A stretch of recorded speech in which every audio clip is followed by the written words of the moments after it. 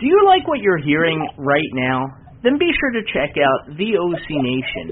Whether it's on VOCNation.com or your favorite podcast provider, VOC Nation offers the greatest in live and on-demand content, great interviews, and incredible insight from those who have lived the business 7 days a week. VOCNation.com, and don't forget to check us out on Twitter at VOC Nation. Hello, everyone. Welcome to WCW Retro. This is the special Christmas special.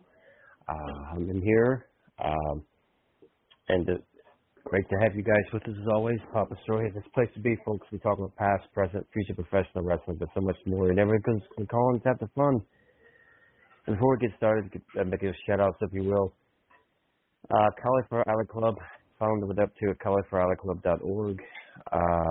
Official Special Friends, officialspecialfriends.com. MastersRingEntertainment.com for Masters Ring Entertainment. As well, social media roundup, thestore.com is my official website, thestore.com/merchandise for my official Papa Store merch. Get your Papa Store merch today for the holidays and Christmas. If you'd like to make a donation to me, buy me a cup of coffee, tips, etc. Thank you to those who have donated. You can do so at paypal.me/PapaStro. And thank you in advance for your support. For bookings, you can hit me up at strofoya@yahoo.com, STRO4YA@yahoo.com. And let's talk business, if you will. And that's also WCWRetro@yahoo.com if you'd like to be a special guest on an upcoming episode of WCW Retro. Lots to talk about tonight, for sure. Christmas special. Great to have you guys with us. And let's take our first caller, if you will. And by the way, if you'd like to call in anytime during tonight's live WCW Retro podcast, you can do so at 914-338-1885. Once again, it's 914-338-1885. Let's get to it, shall we? I think it's my brother Chaz from Chicago. Hey, Chaz, welcome back, brother. How you doing? Hey, Stro, how are you tonight, brother? Oh, yeah, great to be here. Fighting the weather here, if you will. It's kind of stormy up this way, but yeah, it's great to be here. How are things going? Yeah. We've had rain all week and just, goofiness and whatever. It's Chicago weather. You don't like it, stick around. It'll change in an hour. Yeah, right. I believe that. Look at that. What a year this has been. It's been pretty wild. It's been different. I mean, but, for me professionally, it's been a great year.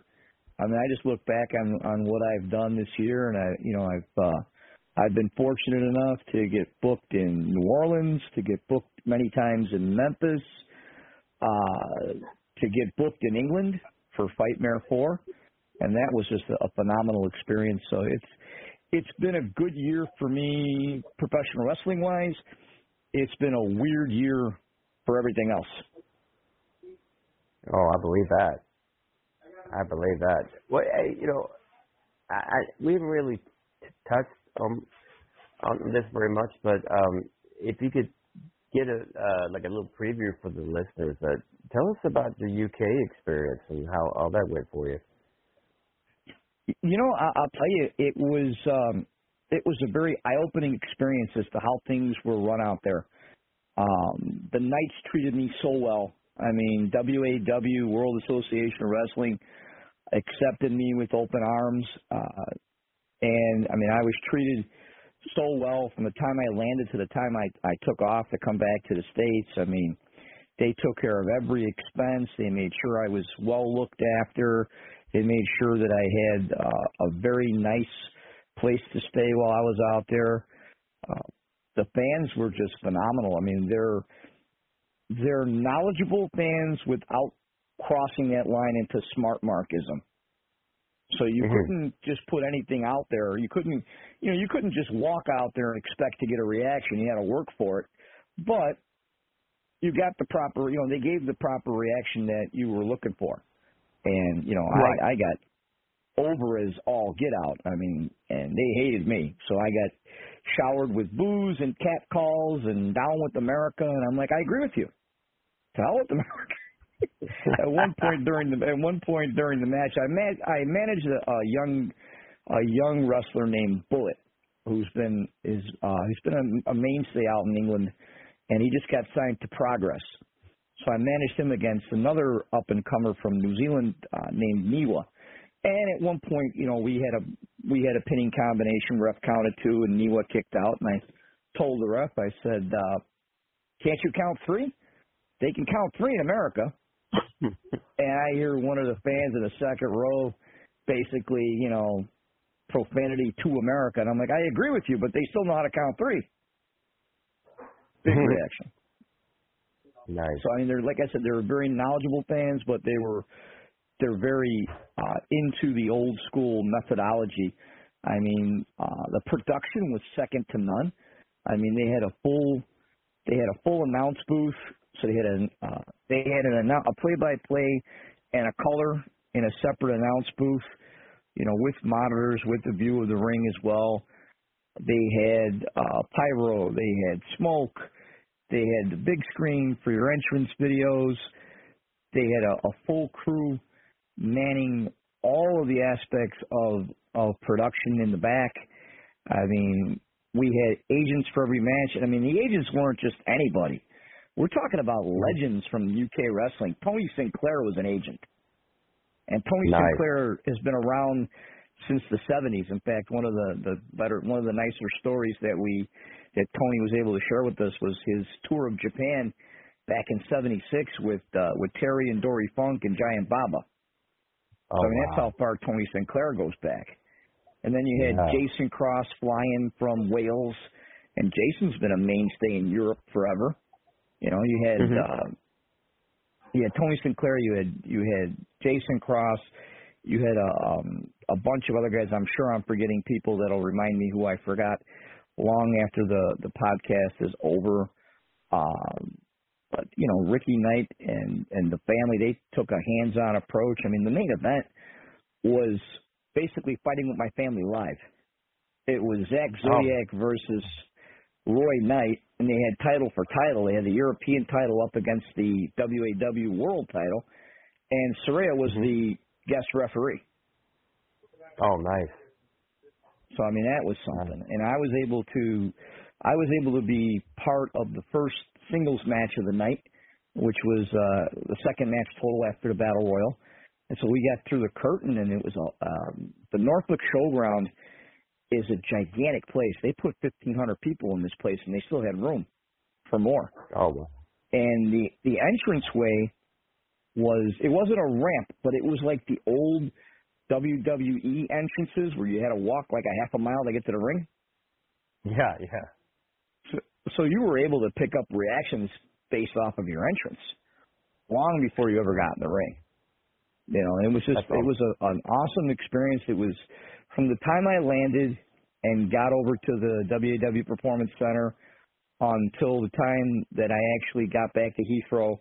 I mean, the nights were second to none in terms of how they treat their talent. And, we got to work. I got to share a locker room with Matt Cardona and Chelsea Green and Sean Hernandez. So, I mean, these are guys with people with experience that you can draw off of, not to mention the WAW regulars that work their rear ends off. I mean, Ricky Knight is still wrestling at 70 years old. That's amazing. Isn't it though? Amazing. I mean, Saraya Knight matched up with Chelsea Green, and they tore the house down. And then you've got a number of great workers that were there. I mean, PJ Knight, Patrick is an up and comer that shouldn't be slept on in the United States. I mean, the same thing with a lot of the girls from Bellatrix. I mean, they're all good, solid workers. Who else am I missing? I mean, you got Niwa, you got Bullet. Those guys are ready to fly. Zach Zodiac. I mean, Zach Knight. His time is now. How this guy is not signed yet is beyond me. I was so happy to see him make an appearance at AEW.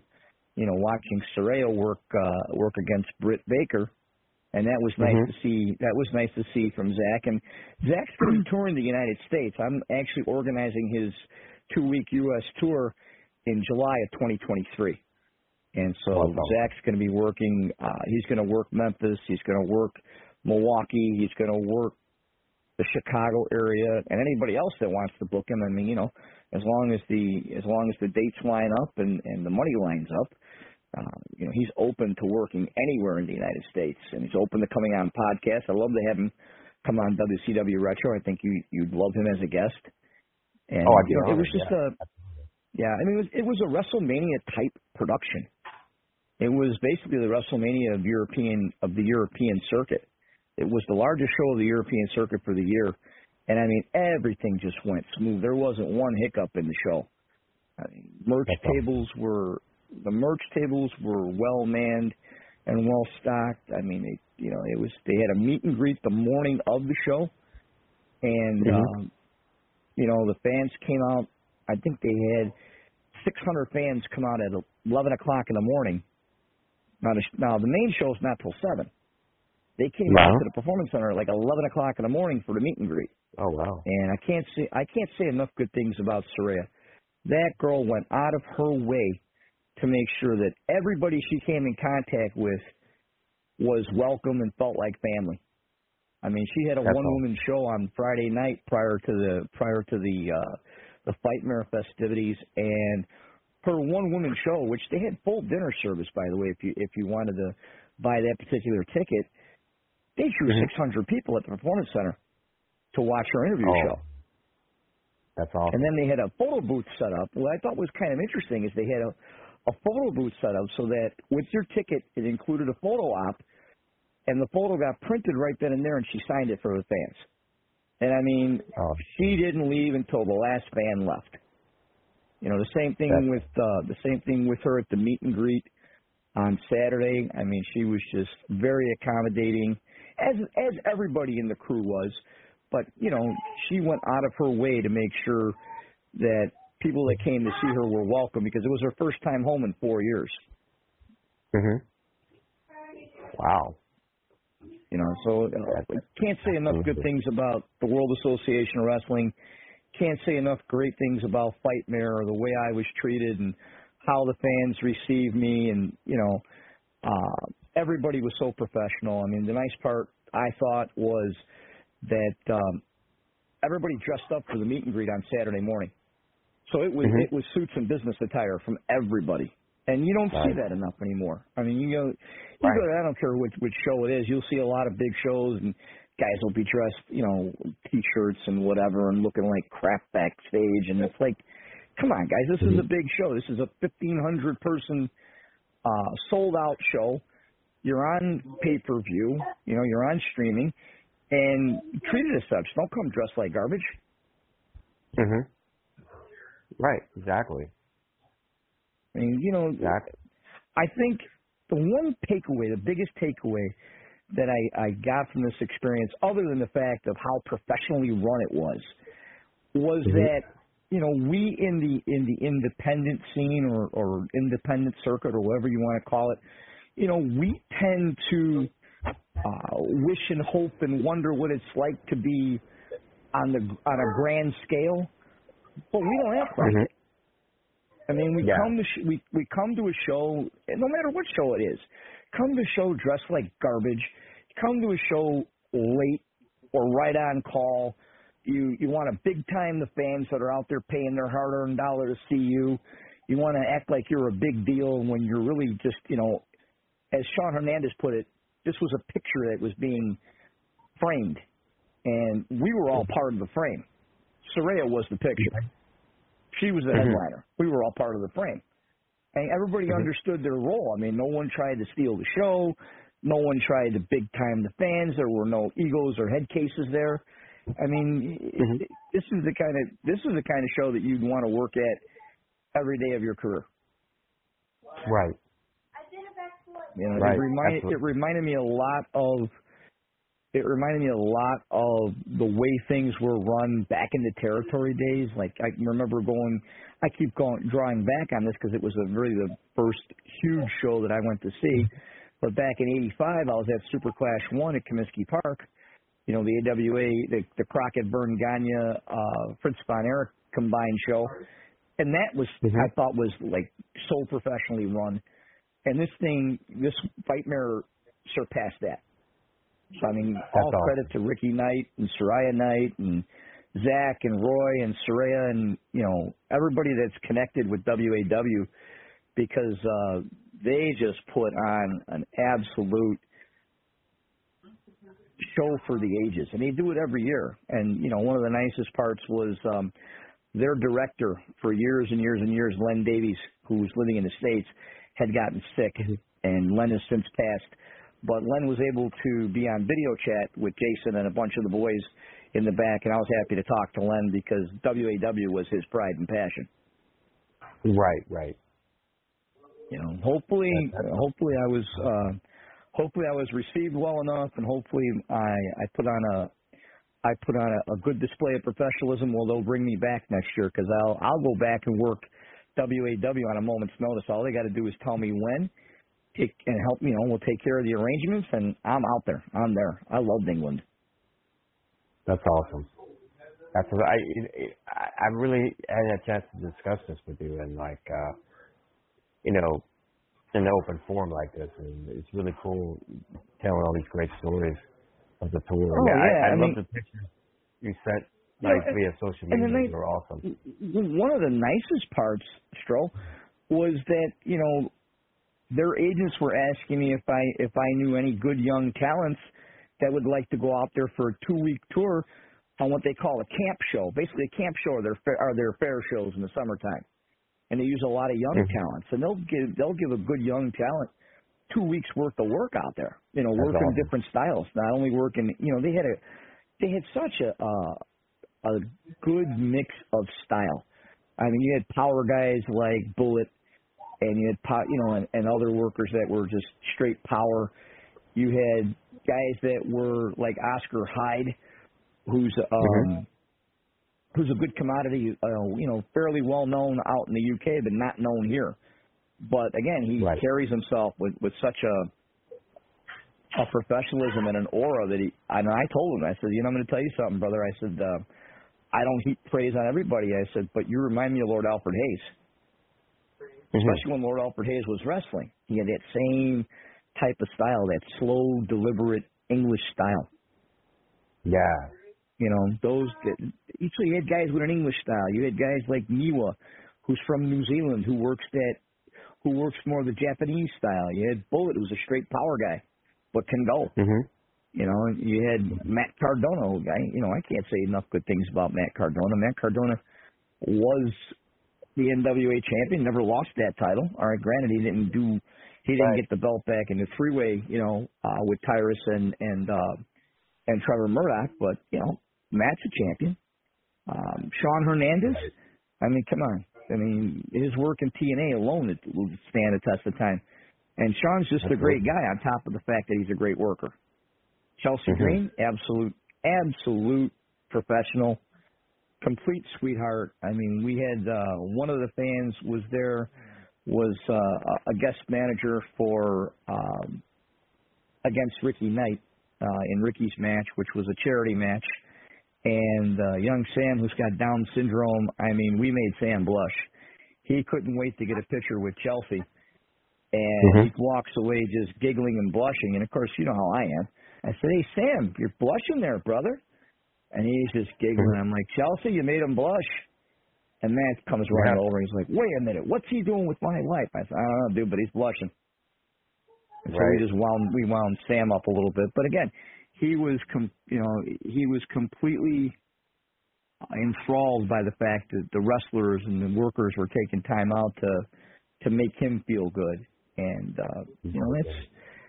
there were so many fans that I met that I had known only through the Knight's Twitch stream that are coming up to Chaz, and you recognize them like your old friends. And and that was just it was an experience that you can say it was a once in a lifetime experience, but I don't want it to be. I'd rather that be a yearly experience for me. Right. Man, that's really cool. That's awesome.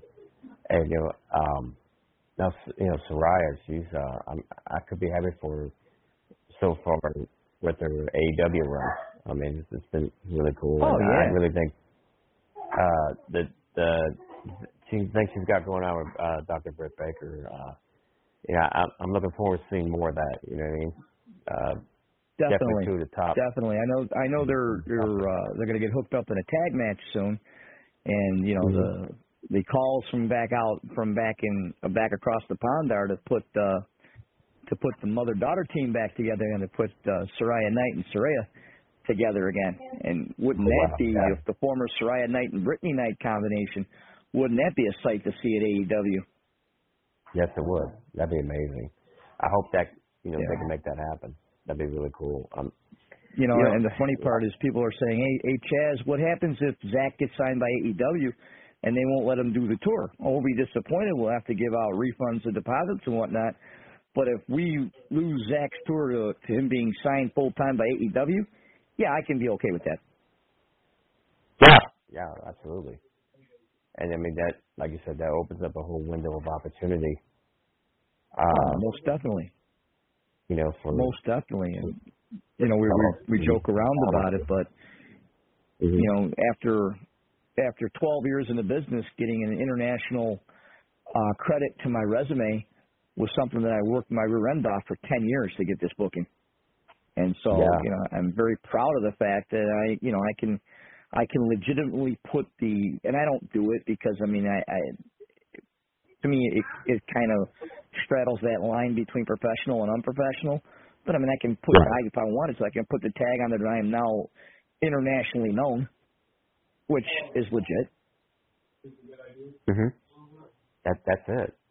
And, it's like that's what the business is about, learn all we can, opening new doors of opportunity, and, timing and opportunity is everything in the business, you know what I mean? So.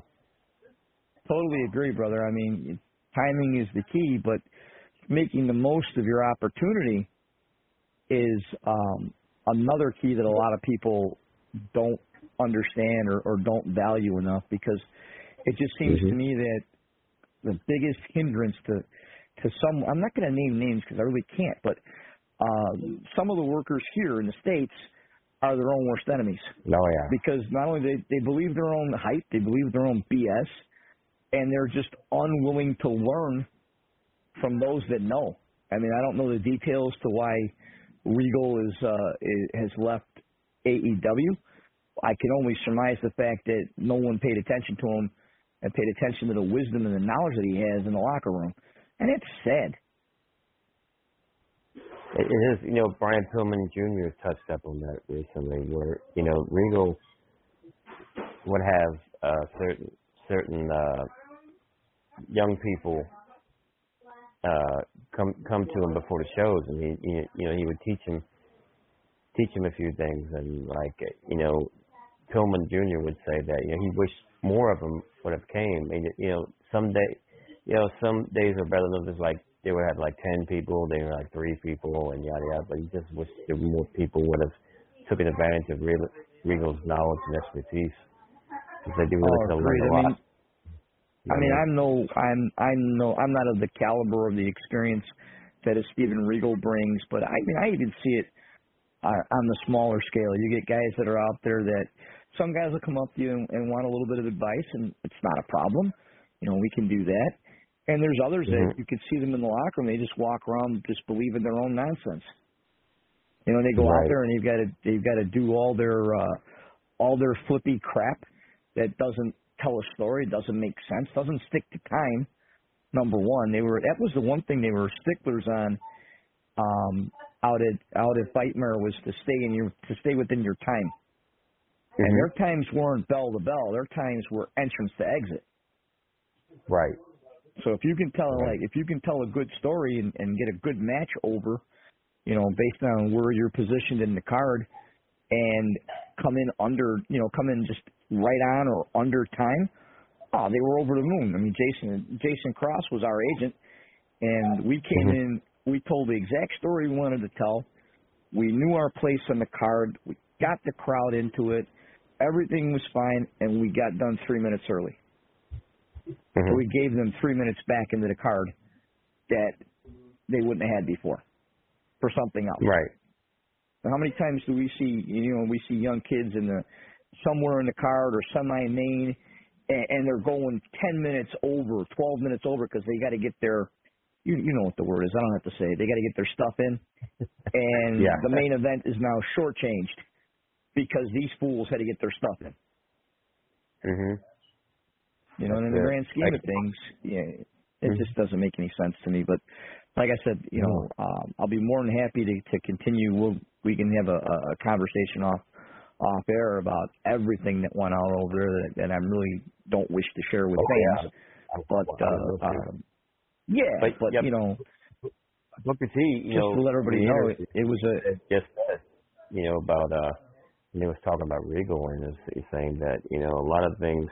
Oh yeah, I mean you look at the guys that came. Regal wouldn't be too keen on all the recklessness and everything. Because Regal was no wasted motion. Bret Hart style. You look at the workers that came through WAW in their training. Mm-hmm. I mean, you had guys like Nick Aldis broke in at WAW. Tom Latimer did a lot of good work there when he was first coming up before he came to the States. And you've got the Knights, all 5 of them are just tearing it up out there. And you've got guys like Oscar Hyde and Ricky Knight Jr. and PJ Knight, and I mean, good tag teams like the Battle Cats and it's just like I said, there's just so much great talent that comes out of there.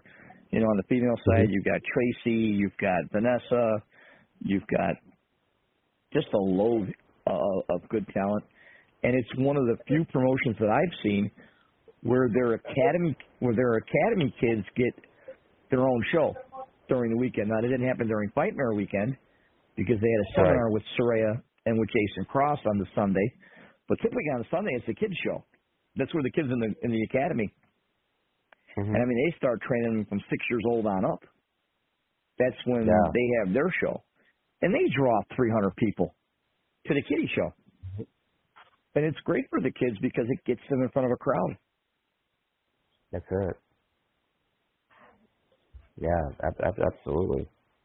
But again, I don't want to take up, too much of the show's time talking about this. I'd be more than happy to talk about it off air. But again, for any good young worker out there, I mean, if you can learn and ask I'm not going to say ask the adults, but ask the vets what they think and take what they tell you to heart. I mean, everybody was remarking about my professionalism and how I carried myself. And again, that's a testament to my trainers. Now, I never had guys that were WWE trainers, but I had good, solid trainers. I had guys like Jimmy Blaze, who's been around the Chicago scene for 30 years. I had guys like Scott Spade and Rough Crossing. I mean, these were good kids that got it and that understood different styles and they could help, train different styles. I mean, and anybody that thinks that being a manager is easy, yeah, okay, try it. All right? Try keeping track of the time. Try making sure that you're in position. Try making sure that you don't miss a spot. You know when to interact with the crowd, when not to interact with the crowd, so you don't take away anything from the match. And tell me how easy it is. Right. Because it's not. When you get guys like myself. Yeah, I mean, when you get guys like myself and Matt Robles and Sidney Bacabella and Stokely Hathaway is a god right now. The work that he's doing at AEW, second to none. And he's a pure manager. I mean, guys like us, Nigel Rabbit, David Spector, guys like us that take the idea of managing seriously and bust our tails to perfect our craft. And then you get some schmuck out there that's the promoter's third cousin's brother's uncle's roommate that walks out in a cheap-ass suit and a pair of sunglasses from the gas station and goes, "Oh, I'm a manager." No, you're not, dude. No, you're not. Right. You're not even a cosplayer. I don't know what you are, but you don't belong in my business. That's for sure. Yeah. I want to get your thoughts. I've been watching the Tales from the Territories on Vice and some other episodes from a while back. Loving it. I mean, you know I'm a territory guy. You know, Yeah. my wife teases me all the time. She says, "You can't think like that now. It's not the territories." I said, "It is if you think it is." I mean, you take a look at places that are run like the territories were. Greg Anthony's Pro Wrestling Mid-South, that's the Memphis territory reborn. I love working down there. I work down there every week. Now I'm suspended for 90 days because I guess they got a little fed up with me taking care of my clients in the way that I know how, so I got suspended for 90 days. But that's okay. Come April and May, I'll be back. I'll be back and up to my old shenanigans. But, you know, Pro Wrestling Mid-South is still run like the old Memphis territories run. Ripley on Friday night, Dyersburg on Saturday, you know. Plus you got Gulf State Wrestling down in Louisiana with Mike Beadle and Wild Thing, Mike Boudreaux with Pro Wrestling 225. And they still run that Louisiana territory, you know. Right. What Dave Marquez is doing with his championship wrestling series all over the country. But that's not territorial. I don't know what is. Right. You know, Chicago is a unique scene because they have a number. I mean, at one point I was counting over 25 different promotions, but each one is carved out into a little niche in this large area. I mean, who's running the north suburbs? Who's running the western suburbs of Chicago? Who's running Chicago themselves, like AAW and places that run at the Eagles Club, that, you know, like Squared Circle Megastars that I worked for. And you got guys, you have another promotion running Joliet, and no one else is running around Joliet, and they're all drawn. But why are they all drawn? Because they're also, what they don't realize is they're all still running territory. They're just running their own little territory. Each promotion's like its own little fiefdom, you know. But I love the series from Tales from the Territories. I mean, I thought it's been well done. It talks about the you know, the good, the bad, and the weird without putting down the business. One of the knocks that I had against Dark Side of the Ring is it just, these were the creepy stories that needed to be told, but man, did it just cast a bad light on the entire industry. Right. I mean, that's the difference between the Tales from the Territories and the Dark Side. Yeah, you still get the stories, you know, that how wild it was back then, but they still talk about what made each of these promotions work and where their ultimate downfall was. Right, absolutely. You know, and you got to admit, you got to laugh. I mean, because two of them that really struck me was the AWA episode where Ken Patera got all bent out of shape still about the incident in Waukesha with the boulder. That he maintains he didn't do. And, you know, and Jimmy Brunzell and Greg were kind of ribbing him about it, and all of a sudden you just hear Ken act like an old grandpa. Shut up, Jimmy. You know, those are the things that strike you. Yeah, it was one of my favorites, the Mid-South one recently. Yeah, this last one with Watts and DiBiase and Michael Hayes and whatnot. And, I mean, we've all heard the stories. And here I implore fans and workers alike, if you really want to hear these stories up close while these people are still around, get out the Cauliflower, get out to the Cauliflower Valley Club reunion. You can sit in a memorabilia room for 3 days listening to stories.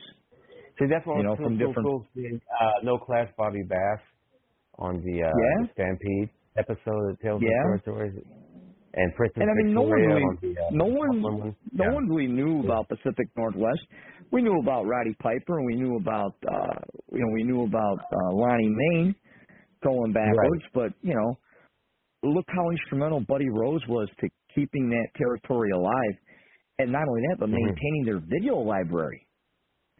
I mean, they were taping. You know, back then they would tape over master copies because they didn't see it as longevity. They saw it as a weekly show that wasn't going away until McMahon came along.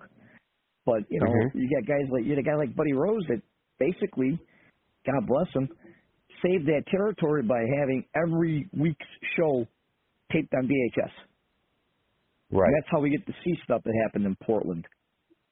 You know, the stuff in Mid-South, thank God, you know, I love the fact that that's still being shown on Peacock on the WWE network. You can still see those episodes And Right. Calgary Stampede, we all knew the stories about Stu, but I mean, when you get a guy that's a legit badass like Dave Schultz that did everything he could to stay away from Stu in the dungeon, now the stories come alive. I mean, Right.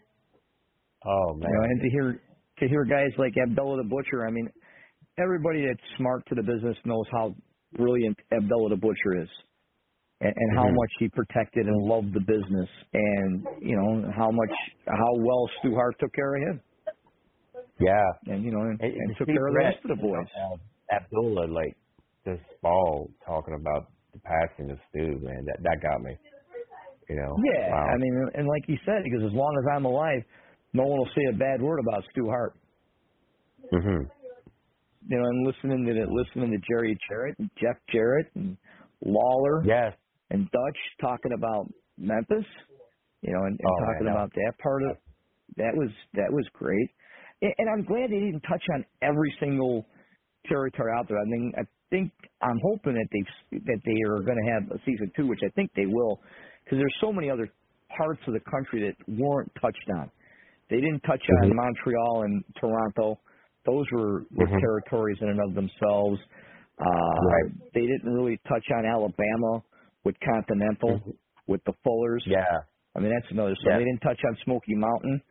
That I still maintain Jimmy Cornette was a genius in discovering talent, but he was also a genius in giving a young Robbie Eagle his place and his platform to shine. Yes. Forever grateful. Forever grateful to Jimmy. Oh, I mean, Jimmy was one of my mentors. I attended a couple of his seminars, and I was lucky enough to pick his brain at a New Year's Eve party of all places back in 2012. New Year's Eve 2012 going into 2013. We were at a New Year's Eve party together in Chicago at the Squared Circle, and I was able to pick his brain all night long. As long as the screwdrivers were flowing, I was able to sit underneath that learning tree, and that was just phenomenal. And the nice part was at one point he yells from across the room, "Hey, Chaz!" I'm like, "What?" "There's a problem with my drink." So what's the matter, Jimmy? "It's gone." "Oh, we'll take care of that." But even L.A. they didn't do L.A. yet with Gene LaBelle and Mike LaBelle. I mean, that's a whole other topic worth talking about. Yes. San Francisco with Roy Shire. Yeah, Roy Shire. There's a number of different territories that they haven't hit yet. I'm glad they hit Polynesian Pro. Florida one. Yeah, Polynesian Pro was good with Senior Florida Ikea. was good. I didn't realize Eddie Graham was such a nut job once he started drinking. Oh God, yeah. And I love the story that Steve Kern told about his dad passing away in Vietnam, is in the war, and how he looked up and he had father figures. Coming home from the war, and I mean, that was cool. One of the bigger takeaways was how these angles just generated so much heat, and how people believed in what was being presented. And again, like the Bob Brooks, Steve Kern feud. Remember that when he talking trash? I mean, even Lawler and Andy Kaufman. Andy Kaufman was the quintessential heel. Andy was a worker's worker. And hearing the stories about Andy and Lawler and how Andy only wanted to be a one-shot deal. He wanted us to do his comedy wrestling routine in front of a wrestling crowd, and and Jerry Jarrett saw the value in it and said, "Hey, no, we got to book a return. We got to do this. We got to do that." And I mean, they made a full-blown program out of this. And to listen to the stories of how, while he didn't call the action in the ring, how he was calling other parts of that story, like the whole idea of getting an ambulance and kayfabe and the doctors. I mean, the guy was in traction for 3 days. Kayfabe and doctors, there was nothing wrong with him. That's awesome. I mean, that's awesome. You don't see that anymore. I'll tell you the one guy that does project it, and that's why I think he's the best heel in the business right now, is MJF. MJF is bar none the best heel in the business because he protects the business. He protects the gimmick. Right. I had a problem a couple of years ago with a bunch of quote-unquote indie workers that didn't like me that tried to get me canceled, and, you know, you confront them privately. What did I ever do to you? Oh, nothing. I just don't like your character. Oh, okay. Thank you, Mark Boyd. Why don't you go buy a ticket instead of sit in the locker room? I'm a heel. That's what I'm supposed to do. Dumbass. Yeah. But, you know, you get these guys that are like, oh. Did with Ricky Starks the other night was just amazing. Yeah, I mean, I would have people actually tell my wife, well, we don't like your husband because we don't know where his character ends and his real persona begins. What are you talking about? My character is 85% of my real persona. Right. I'm going to protect my persona and my gimmick and my name to the best of my ability until it's time for me to walk away or until I want to walk away. There's no one going to tell me what to do. They'll be asking questions, but nobody won't buy the tickets to come watch it. You know what I mean? Dude, let me tell you something.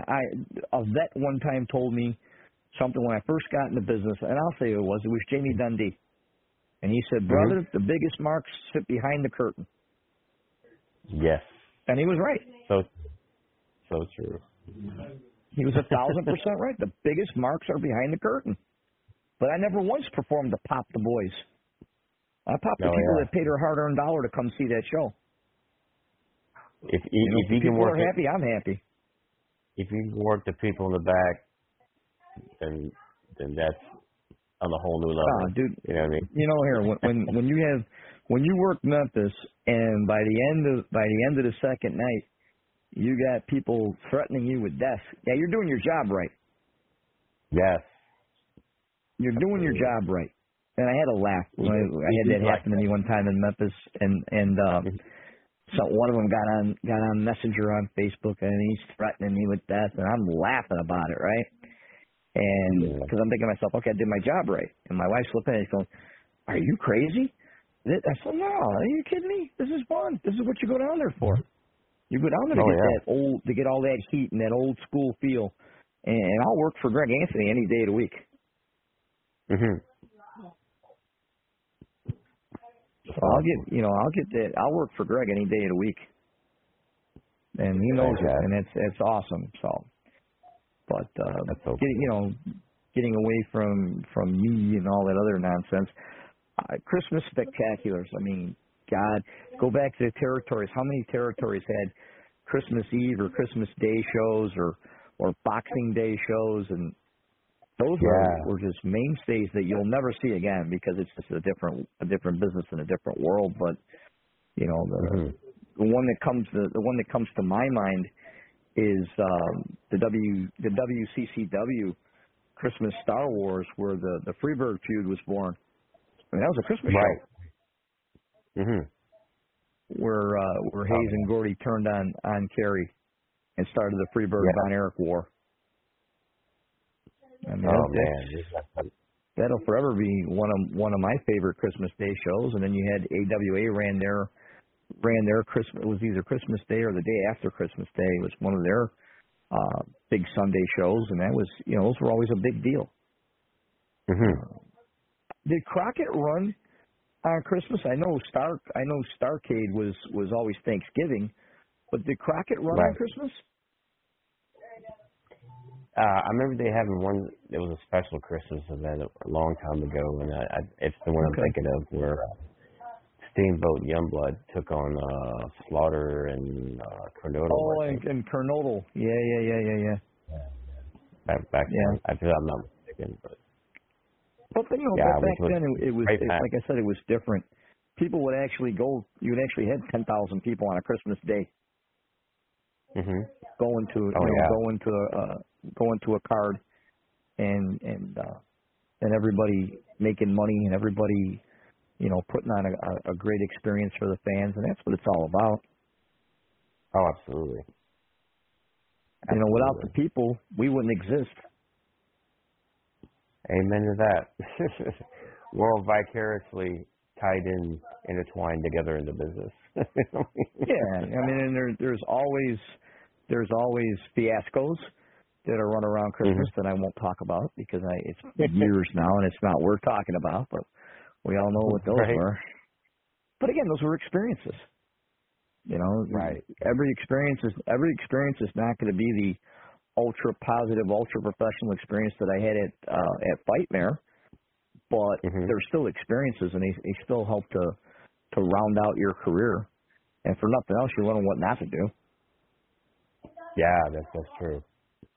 That's true. And a lot of the great events during the Christmas time weren't necessarily pay-per-views, and like they were just like huge house shows, if you will. Yeah, no, definitely. I mean, I remember going back to, what the hell was it, 2006, I think, and it was I want to say it was either Christmas Day or Boxing Day, where they had their winter house show in Rosemont. And that was a good show. It was a house show, but it was a good show. Yeah. But I think one of the things that disappoints me is the house shows now aren't as frequent as they used to be, and they don't continue the angles. I'm not going to say storyline because that word bothers me, but they don't continue the angles. I mean, you go to a house show and there's a title match, and you didn't think there was going to be a title change, but you didn't know if there was or wasn't going to be one. You know, I think that was part of the allure. I mean, you take a look at, it wasn't a Christmas time show, but you just take a look at superstar Billy Graham upsetting Bruno. That was a house show in Maryland.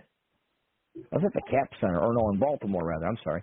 That was a house show in Baltimore, as opposed to the Madison Square Garden show where you would expect a title change. Exactly. Next thing you know, you wake up on a Saturday morning and you're watching All Star Wrestling, the local WWF show, and next thing you know, you got a title change. Or take a look at the last title change that happened on a Christmas show. It was Boxing Day, 1983, when Backlund lost to the Iron Sheik. That's right. That was December 26th. Oh wow! You know, and they filled the garden for that show. You know, I do recall in seasons beating Classic Champions, with the main event was Ric Flair and Barry Windham taking on the Midnight Express. Yeah, that was really cool. Yeah. Oh, that's very cool. I mean, I'm sure you've got a lot of great experiences with WCW. You know, around the holidays, running house shows and running here and running there, or with Smoky Mountain when you were at Smoky Mountain. Because again, Jimmy is just. I had Cornette. Cornette was one side, J.J. Dillon was another, and like towards the finish, like J.J. and Dillon got involved. I mean, everybody got in the big melee. It was really cool at the finish. Yeah, you know, that's something that do we see that now? No, but no. You know, the schedule is different. I mean, the pay-per-view schedules or the premium event schedules now are set in stone every year. So, you know, they don't run those let's do a pop-up Christmas show out of the blue. Right. You know, let's make it a big deal. They don't do that anymore, and that's okay. That's okay. It's just a different time and a different schedule. But I think it's one of the things that that make us nostalgic for the old days. You know, and I feel I've not been in the business as long as some, but I've been a knowledgeable fan since 1975, since I was 8 years old. Because I always watched it with a critical eye. I always watched it for the managers. I watched it for the heels. Everybody used to hate the interview segments because it took away from the matches, but I love the interview segments. That's where they told the story.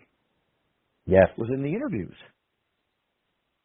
Yes, and a lot of times it's so frustrating when you try to see a talent try to sell themselves with their promo in an interview, and they get interrupted every time they talk before they get a chance to say two words into the promo. Yeah, but I mean, you know, I mean that's how you grow. You know, let them talk, let them do their thing. You know. Agreed. Well, I mean, here and another thing that during the wars, I'm not ashamed to say it, I was a WCW fan. I didn't like the Attitude Era. And one of the things I hated about the Attitude Era, and this is weird coming from a manager, I hated the 20-minute promo to start the show. Oh, right, yeah. It's like, really? You got to get on the stick for 20 minutes to start the show? Yeah. I mean, It's like that didn't make any they don't sense give you to me. enough time or give you too much time, right? Right, but I mean, the old days of the local promotion and the UHF, and everybody knew that the local TV show was just a 30 or 45 or an hour or a 2-hour infomercial to sell tickets to the house shows or to sell tickets to a big show. Okay, everybody knew what that was, but it was interesting to see to see how wrestlers and managers and announcers put all that together in the interview segments. I think that's what's lacking. I think the idea of going back in front of the cutout screen, and just doing the old style interview is something that needs to be brought back. Oh, absolutely. One of the things, I disagree with a lot of things in New Japan. I'm not a proponent of strong style. To me, strong style is an excuse for being reckless. But God, do I love their post-match interviews, those press conference type interviews. Oh, they're great, brilliant. yeah. It's brilliant because it pays homage and it portrays our sport, and as I always say, this great sport that we love, as what it is. It's sport. At least it should be thought of as a sport. AEW has with them. I wish AEW would kind of pick up on that too. You know what I mean? I think they will as time goes on, because you don't see a lot of that in-ring 20-minute nonsense anymore. I think going back to Saraya, her interview with Renee Young, Renee Paquette, was a step in that direction. Yes, that was really good. What the NWA does, what they did better when Marquez and Cornette were there when they first got rebooted with the interview segments at the podium. That's all good stuff. I mean, I wish the E would take their interviews out of the backstage area and put them in front of a walkout card out like they did with Gene Okerlund. I mean, you mean to tell me there's not one announcer in WWE that can carve out a niche as an Okerlund style interviewer? I beg to differ. Right. And those interviews, while they're while the business is not house show dominated anymore, that's fine. You can do national interviews in that format, and that format's timeless. I mean, if it's not broke, why fix it? Not everybody is The Rock. You're not going to get. You might get one guy, and I haven't seen him yet. MJF is close, but I haven't seen him yet. You might get one guy that can captivate an audience for 14, 15 minutes on the microphone like The Rock did, or like a Stone Cold did. But let's be honest, The Rock and Stone Cold were 30 years ago. 25 to 30 years ago. They weren't yesterday. Right. They're still relevant because they can still come out there and cut a great promo no matter when. But, week in and week out, that was 30 years ago for those guys. Yeah. Where's the new crop that can do that? And if they can't, that's fine. Then don't give them 15 minutes in the ring to start the show. Give 5 or 6 of them 2 minutes in an interview segment interspersed in the matches. Have a match, 2 matches, go to the interview spots, and it can be pre-taped or whatever. 1, 2, 3 interviews, back to the ring. 1, 2, 3 interviews, back to the ring, and close the show. I mean, you can do that. Exactly. That's true. It can be done. Yeah, I mean, I'm interested to see this documentary on McMahon next week. The 9 Lives of Vince McMahon is going to be on. I'm interested to see what that looks like. Yes, that definitely will be interesting. I can't wait. Because again, like him or hate him, Vince was a genius. God, by far. I was watching an interview today with Jesse Ventura that Jesse did a number of years ago, and he was wondering why. The interviewer asked him, "Do you think Vern could have survived against McMahon?" And Ventura said, "Absolutely, but he didn't know how to fight a war. The first rule that they teach you in warfare is to protect your backyard. And Verne didn't do that. I mean, he went out and tried to, he tried to invade New York and New Jersey, and he tried to outdo Vince in the invasion angles, and he couldn't get it done. And Vince just went in and steamrolled him. Too. That was Crockett's too, trying to get too big, too fast. I mean, granted, Crockett was better suited toward it than Gagne was, or any of the other territories were. But trying to run 300 dates nationwide or worldwide, it's always going to be difficult when you don't have the funds, or you don't get lucky enough to have that one once in a lifetime character that can carry your company for 8, 10, 12 years like Hogan did. Right. I mean, again, like him or not, Hulk Hogan was a phenomenon. He was a larger than life character that just appealed to such a large segment of the world's population, and Vince was smart enough to run with him. Did Crockett have that? Kind of, sort of did. I mean, he had Dusty, he had Magnum. It wasn't anybody's fault that Magnum got in a car accident. Wasn't anybody's fault that David Von Erich died, because David could have been huge. Oh yeah. Ric Flair was gigantic, but you can only go so far as a heel. I mean, even as a popular, well liked heel, you're still a heel. At the end of the day, you're not that baby face. You're not that fan favorite that's going to just transcend the business. And again, the thought process was different. I mean, Vince was thinking entertainment. Everybody else was thinking territorial. Even Crockett, trying to be nationwide, still had a territorial mindset. Not wanting to break kayfabe and whatnot, not going all cartoony. And don't get me wrong, I was an NWA fan. NWA into WCW. That was what I preferred to watch as a fan before I got in the business. Did I watch the E? Yeah. Can I tell you that I turned the E off more than I watched it during the Attitude Era? Absolutely. I didn't like the Attitude Era. I don't like the idea of using profanity on the microphone. I don't like the idea of exploiting women as they were done back in the 90s. And I fault Bischoff for this too. I mean, you've always had female wrestlers, and you're going to lie if you say you're not a fan of or more in tune with the female wrestler that is better looking. Let's put it, for lack of a better term. But the kind of exploitation that they pulled off and got away with back in the Monday Night Wars was disgusting on both sides.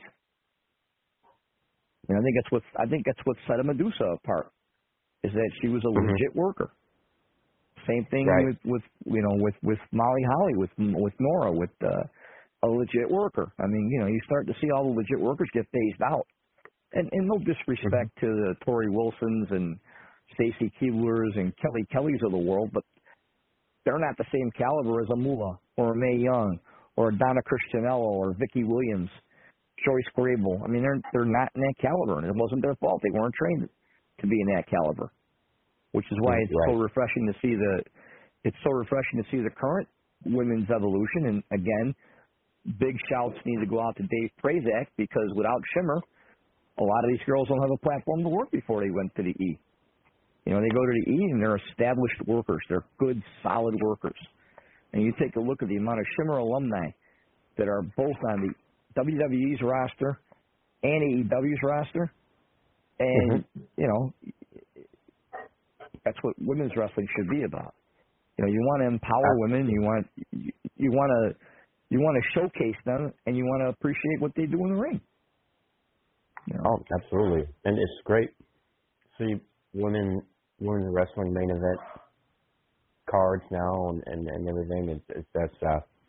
It's really awesome time to be a wrestling fan. Yeah, I mean, definitely. And you've got women that project themselves in different ways. And that's fine. You got one that I don't particularly care for. who is trying to use that entitlement attitude and trying to make trying to make you overlook her shortcomings as a wrestler, and sort of demanding that you appreciate what she does. And it's like, look, you can tout all you want, you can wear all the dollar bill bikinis you want. If you suck in the ring, you just suck. In there, everybody knows who I'm talking about. Everybody knows who I'm talking about. I don't have to go any further. Often said many times, what you do in the ring is the truth serum. If you have it or you don't. You know what I mean? Exactly. I mean, you can carry all the titles you want. Right. You can carry all the titles you want. You can do all the mean tweets you want. You can say how you're entitled to this and entitled to that, and play all the different cards that you want. But when you get between the ropes and that bell rings, and if you suck, then you just suck. That's it. Go back and learn your craft. And people, here the smart marks or the internet crew, they go, what's Chaz talking about? He's never made it there. I may not have made it to the E or made it to AEW, but I've worked enough big cards and enough small cards, and with enough people that are names, with enough people that are there, with enough people that should have gotten there and never did, to know what the hell I'm talking about. Mm-hmm. Right. That's so true. You know, I pride myself on being a fossil. I mean, I pride myself on being a territory guy. This last time I went to Memphis, I went there. I drove down. I had to appear on Saturday night. I drove down Saturday morning, got up nice and early, 8-hour trip down to Memphis, in the rain. Got there, went over everything, worked the show, got done, got in the car, turned around, and came back home, and I was home by 8 o'clock in the morning. Wow. 22-hour turnaround. Now, that's old school. That's territory. Mm-hmm. You know, I like driving. I'm a driving fool. I enjoy road trips. So, you know, driving 13 hours to Morgan City, Louisiana to work for Gulf State, you know, and that's fine for me.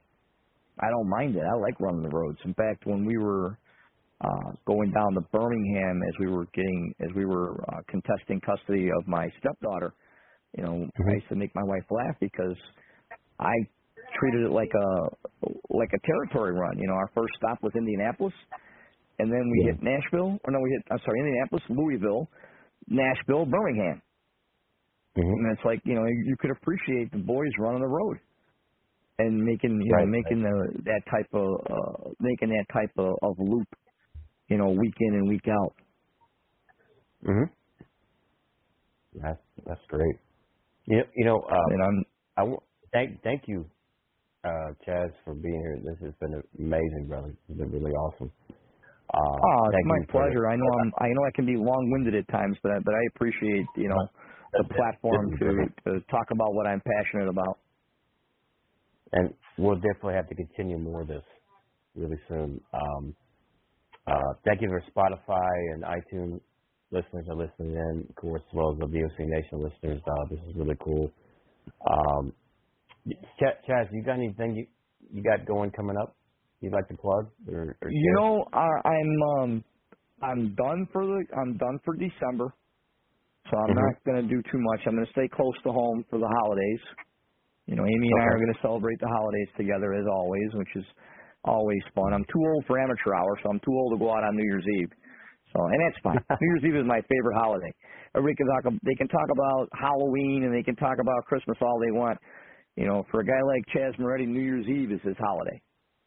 And that's where, you know, now I'll put on old tapes of the Rat Pack and old tapes of old New Year's Eve shows and whatnot, and you know, I got my bottle of Moët, which I usually kill between New Year's Eve and New Year's Day, and you know, that's how we celebrate now. So I'm going to stay close to home for December. I got to deal with a 90-day suspension at Mid-South, so I'll be back at Mid-South probably late April, early May when my suspension's over. I tried to appeal it and I lost. All right, whatever. You know, my schedule is open for 2023. I definitely am I'm passport ready, and I'm definitely willing to travel. So I would relish more bookings in Ireland and Scotland and Germany, Italy. Chances to show more of the Europeans what I'm about. I will always be available to WAW at a moment's notice. I mean, that's pretty much what's going on with me. And then, right now we're trying to put together just a great tour for Zach Zodiac for his U.S. tour in July. And I'm looking for corporate sponsorship.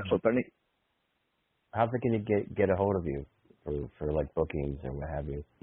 Oh, you can reach me in a number of different platforms. You can reach me on Facebook with Chaz Moretti. You can reach me on Instagram at ChazM319, and you can reach me on Twitter at RealChazM1. Awesome. You hear that, guys? So if you're looking to book Chaz Moretti for your event, reach him. He's one of the all-time best, hands down. But thank you, sir. I appreciate that compliment. Thank you so much, man. It's been awesome. And just, guys, just know this Sunday, if you're in the Charlotte, North Carolina area, I'm going to be at the Charlotte Comic-Con at the Embassy Suites in Concord, North Carolina, 10 a.m. to 5 p.m. I'll be doing a special Q&A. So come see me if you're in that area. But thank you, Chaz. This has been awesome. It's great. We'll have to do this again next week or whenever you're available, man. It's always a good time. Yeah, brother. I'm more than happy to come on your show anytime. So I appreciate you giving me the platform to talk. I mean, like I said, I know I can be long-winded at times, but I truly am passionate about this great sport, and that's just how I am. That never change, please. Oh my God, man. Thank you, brother. But thank you, guys. Take care. Merry Christmas, and have an awesome weekend. See you next week. Yep. Merry Christmas, everybody. Take care.